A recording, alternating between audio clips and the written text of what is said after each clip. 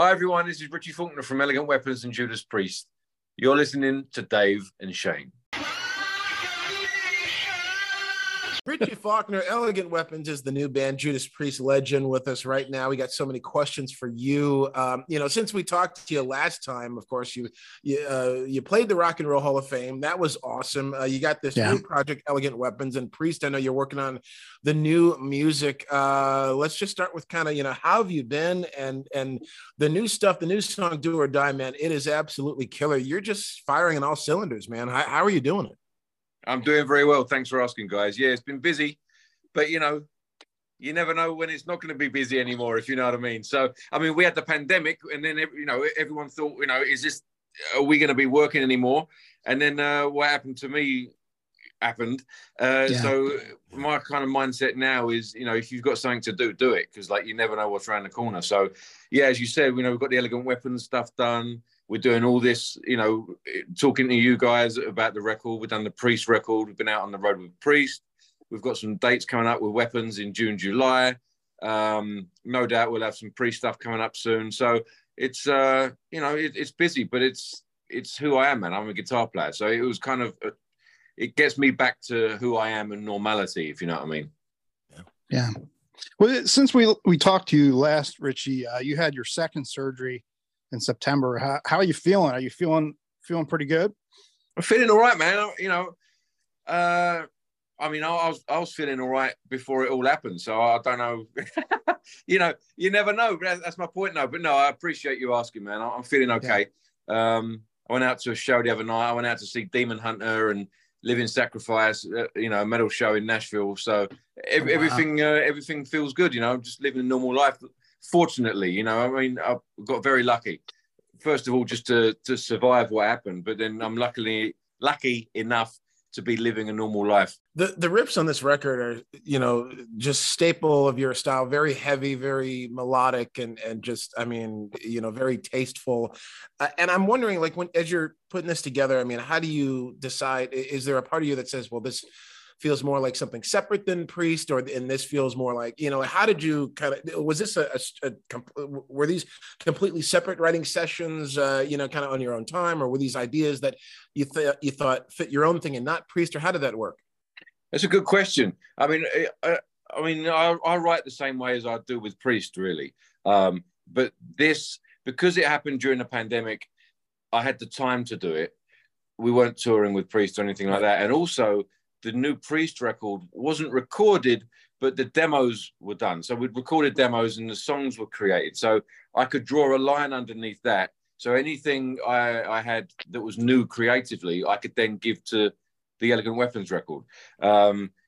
Whereas, so it was an extension of the same DNA that I used with the Priest stuff. So, if we were writing another Priest record at the time, these riffs probably would have been given to that, but as I said, as I could draw a line underneath the Priest record creatively, the riffs went to this record instead, so it's coming from the same place. But it was also important to me that it sounded different than a Priest record. Otherwise there'd be no point, really. They've always given me the opportunity to write with them, so I wanted it to kind of stand on its own two legs a little bit, have its own flavor, and I think it did that. So that was just fortunate that it had a different flavor.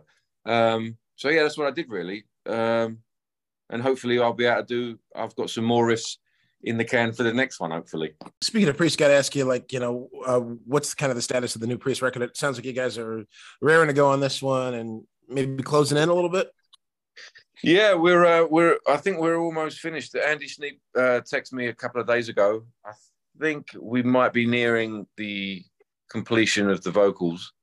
And I think that was the last thing we needed to do on it on the recording stage. So I think we might be, I don't want to speak too soon. I don't actually know, but I think it's probably almost done tracking. Then we've got to mix it. Sure. We've got to master it, and then we've got to, the record label have got to manufacture it. And I think the vinyl's taking a little while these days to get actually manufactured. So I don't know how long that process is going to take. But as far as recording it, I think it's pretty near completion. So yeah, I've said this before, but I was in Phoenix a few weeks ago with Rob and Andy Sneap recording some vocals, and it's sounding great, man. It's just hearing Rob on new Priest tracks. new journeys and new kind of new tracks that we haven't heard before is just is a thrill to be a part of, for sure. Goosebumps, man. Yeah, dude, hearing that legendary voice oh my God, new songs is wicked. Is it a themed album like Nostradamus, or is it more like the old school bluesy Priest? How would you describe there's it? no theme. There's no theme as such. Not like Nostradamus. No, it's just a collection of songs that fit a collection. You know what I mean? Like it fits an album. They're all appropriate in the collection of the album. I think we've probably got too many. We want to maybe trim it back a bit. We might have maybe, I don't know how many we've got, but we want to keep it around a certain number. So so we've got a nice concise number, and again that fit in, that are appropriate as an album. But no concept as such. There's a few bluesy riffs in there. There's some. There's a lot of swagger in some of these riffs, like from Killing Machine. There's a few progressive elements, like The Sinner and Tyrant, and so it's a diverse album. But I think the fans are going to dig it, hopefully as much as we do. And speaking of Priest and history, last year, Rock and Roll Hall of Fame. I mean, man. We were absolutely thrilled to see you and KK on stage together. It was just all smiles here at this house. I mean, do you ever see a possibility of that ever happening again, you, KK, and Glenn? Has there been any talk, or is that just that ship sailed? I don't know, man. There's been no talk. There's been no talk. I think if there was going to have been, it would have happened then. You know what I mean? And I haven't heard anything. That's not my discussion to have, if you know what I mean. But if it was one night only, I mean, for me as a Priest fan, being part of Priest as a 3-pronged guitar attack, that was just like a kid in the candy store moment. It's the first time I met Ken as well, so it was great to riff with him, to jam with him. The great thing as well, it was a TV show. Sometimes those things, I've heard that they're not live, but everything we've done on TV has been live. And that was no exception. So it was loud, it was live. It was great to play with Ken and Glenn together, and Les as well. Obviously, I've played with Les before, but it was just great to be a part of that. 3-pronged guitar attack. So if it happens again, great. If it doesn't, then I'm happy to be a part of it. Growing up as a Priest fan, what was it like? Meeting Ken. I mean, I know there was all the back stuff that was in, it goes back and forth in the press, but like, what was that meeting like? It seemed like you guys just got on very well, very cordial. And, but what was it like for you as a fan growing up, loving the band? Well, I grew up playing covers around England and London and stuff, and Priest was part of the menu, on the set list. You had to play, Breaking the Law and other thing coming. It was part of, it's like you play in a bar band, you're selling beer, so you got to play music that sells beer, and that was part of it. So I was intimately connected with the music, in a sense. So meeting him was great. Obviously, as you said, a lot of stuff had gone down with him and the band in the 10 years prior to that. But I kind of had to put it out. It wasn't my fight. It wasn't my thing. So I just had to, just put that aside and just be. Just try and be how I'd have been if that stuff hadn't have happened. Just, he might have been dealing with it as well. It was the first time he'd seen them in a long time. So I don't know what he was feeling. I don't know what the band were feeling about it. So I just had to kind of be accommodating and make it kind of easier for him if I could. If he needed anything, I could help him out, that sort of approach really. And it seemed to work. We got on well, played well together, and we looked great together with the 2 V's up there. There were some good shots up there. Yeah, the 2 blondes and the 2 views, man. Very cool. Yeah. That was so rock and roll, man. It was so cool. How's Glenn doing? I mean, how's he? He's a fighter. He looked great at the Rock Hall show. I mean, how's he doing? What's his approach been like on kind of recording his parts on the new upcoming record too?